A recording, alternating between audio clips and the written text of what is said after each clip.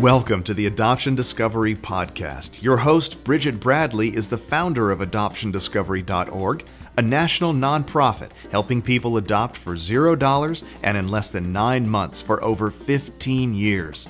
Join us for real support, real help, and real answers to your adoption questions.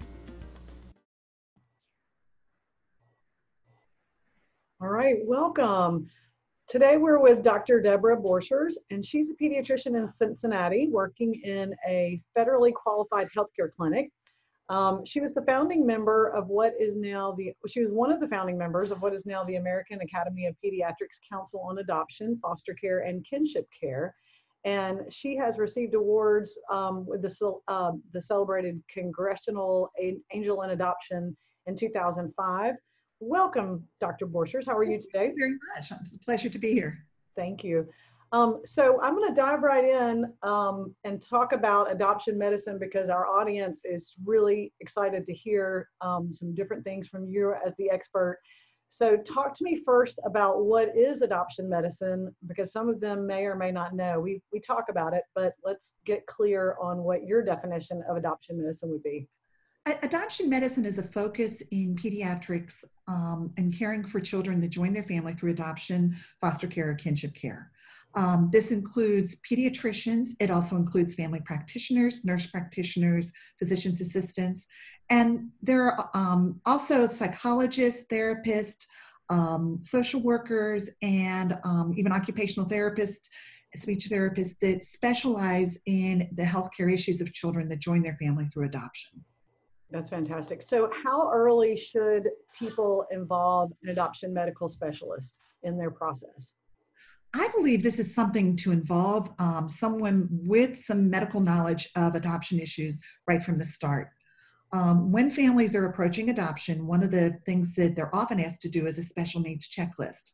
Mm-hmm. A special needs checklist is a checklist that some agencies provide of what medical special needs, emotional, developmental special needs do you envision that you would be able to provide a home for a child with these issues? And an adoption medical professional can help you to go through these different issues, putting out what's involved. For example, what would be involved in adopting a child with cleft lip and palate, with the speech issues, recurrent ear infections, things like that. What would be involved in adopting a child that had cerebral palsy. So just having some knowledge of what's involved so that prospective adoptive parents can truly evaluate for themselves if they can provide a good home for a child. So you can go and consult with a medical professional that specializes in adoption about a child that you are potentially thinking about adopting, and you may not understand the magnitude of their care, or that it may be simple. We've had people come to us before that wanted to adopt a child with asthma, and they didn't really understand. Neither one of them had asthma. They didn't understand what that meant, how serious it could be or not serious. So they just wanted a medical professional to kind of impart the wisdom of what the care of this child would look like throughout their life. And then we have severe issues where, children are terminally ill, have a major medical issue, maybe on a feeding tube, and they want to understand, of course, what that's going to entail. But I think it's just fantastic that the family can come to you before ever bringing this child home with them and have a logical conversation with an expert about what those needs are.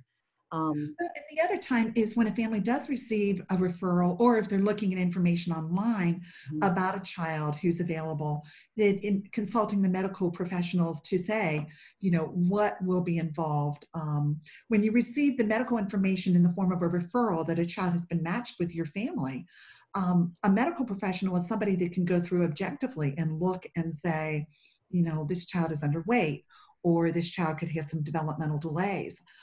When I adopted my first daughter born in China, I can tell you that I fell in love with the picture, and I didn't see her developmental concerns. I didn't see her emotional concerns. She's now 27 years old and doing great, but there was a lot there that as a prospective adoptive parent, you're not going to look objectively because you see the child. You see the future with this child. So when should a child be seen by a healthcare professional following their arrival and their placement into a family? I believe that a child should be seen within 1 to 2 weeks. Okay. And this is something that many adoption professionals will do all in one big sitting, a major evaluation. I think some of that depends on what your availability is. If you have an adoption medical specialist because you're in a big town where there is a good clinic, such as the University of Minnesota, Seattle, then it's great that you've got somebody that you can, pull in all the resources. The Right. other option is to get the immediate things addressed and then look more at the developmental, the long term, the vision and hearing evaluations through the next couple of months, rather than having to do it all right as the child gets off the plane. Right. So what is included, or what do you think should be included in that initial health exam? In the initial healthcare examination, it's like any other checkup when a child comes in to see me. A history with as much information as you have. With a child that is joined a family through adoption, that may be a little bit, it may be a lot. I've spoken with my children that my children were born in China. We have no information about their biological family, their family history, even their birth. And so their lives are kind of like a jigsaw puzzle with pieces missing. We try to do the best we can with getting the big picture. So reviewing the history, just like I would with any other child that comes in, doing a head-to-toe physical examination, looking for birthmarks, looking for swelling of the liver or the spleen, looking for tightness of the muscles, the joints, viewing the emotional issues, the development of the child.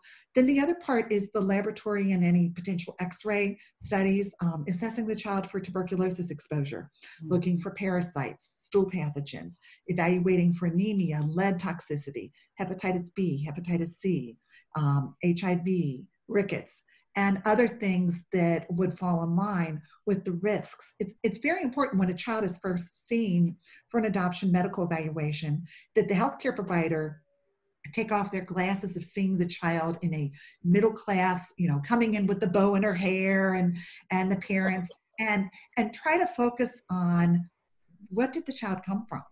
Right. What are the conditions? I was lucky to be able to see the orphanage of all three of my children, and it was dirty, and my children had lice and scabies. And by the time my children went in to see the doctor, they were cleaned up and those problems were gone, but we still needed to do a full assessment based on their past. So looking for the infectious diseases, but then in the long term, also evaluating for the developmental issues because of a lack of stimulation, especially in institutionalized care or conditions of poverty, and looking for the emotional issues that are resulting from the fact that these children were traumatized and living in an orphanage setting and living in conditions of poverty. That doesn't, it's not, these children aren't coming from an intact two-parent home where they're read to in the womb. These children are from a situation where they couldn't be parented for whatever reason. So talk to me about what are some of the long-term concerns with respect to international adoption? I know that you touched on that a little bit with your children. Tell me what you see. I think that people tend to focus on the infectious disease issues with international adoption, but honestly, those are pretty much, you take care of them and they're gone. Developmental delays are something that we have to focus on. Children that come from an orphanage setting are often language delayed, and it's not just learning to learn or getting to know a new language. Children that are 3 or 4 are already speaking often, but they don't have the basic tenements of sentence structure. And so often they are language delayed. And it's more than just plugging a child into a new language or English as a second language types of services. The other issues are developmental or emotional issues. Children have the whole sense of my first family didn't want me, my first family couldn't care for me. So how do we help them? How do we promote a healthy attachment so that the child recognizes the adoptive parents and, I don't want to replace my child's birth parents, but I also want to be able to parent my children's parents or my children and help them to trust me so that I can be with them through the years. So you say you were able to see your children's orphanage. Tell me some of the things that you picked up on when you were there that made you think, that there's going to be bigger issues here than a communicable disease. One of my children was in an orphanage setting, and when I saw her, she was being fed in a row of 6 children with 1 spoon going down the row. My oldest daughter was developmentally delayed, as I mentioned. The first meal that I gave her, she was 19 months old, and she was afraid to put her fingers on the tray to reach for food and put it in her mouth Wow. because it was messy for them to allow her to do that. I had to teach her how to feed herself. She was 19 months old, was not standing, could not support her weight. She weighed 16 pounds. Mm. I will tell you, she's doing incredibly well now. Um, and it's not just bringing her into a good home, it's that she had a lot of resilience. But it's also important to be prepared that you're going to be supporting these children through transition, and take them home and love them does not mean that everything's going to be normal and perfect. It's not. Right. There are bumps along the road. Right. In international adoption, we sometimes see that the child has never left the bed, never left the orphanage, never left the building, never been outside, never been in an automobile, definitely never been on an airplane or in a hotel room. So, all of that transition is very disturbing to someone that didn't even know it existed. But then you talk about just what you viewed when you walked in. We hear that from parents quite a bit. And I think it's something that they have to take into account. When you go to your pediatrician with your biological child, they will talk to you about developmental, milestones, and are they doing this? Are they doing that? And that you don't really have that opportunity over there for that child to be monitored, or for anyone to even be paying attention, which is just really sad. But I think that it's our job when we adopt these children. I mean, if the hope is that we're giving them a great family and we're supporting them and in all ways, not just physically and health wise, but emotionally and developmentally. Talk to me a little bit about adoption positive language. Now, we have a segment in our university that we talk about things not to say, things for teens not to say to their friends, or elementary school age children not to say to their friends. But we catch adults more often than not making mistakes in the way that they talk about adopted children, or to adopted children, or to adopted children's parents. So talk to me a little bit about adoption positive language in your world. Well, I think it's important for all healthcare providers to recognize that adoption does not define a child. And so I try to be very aware that when I see a child with Down syndrome, that I don't say the Down syndrome child, or a child with seizures, the seizure child, that it's a child with seizures, it's a child with Down syndrome. And my children are children who were adopted. Adoption is something that I keep in mind for their history, just like when I evaluate the child with Down syndrome, I look at the Down syndrome and recognize that they're at risk for developmental delay and heart issues.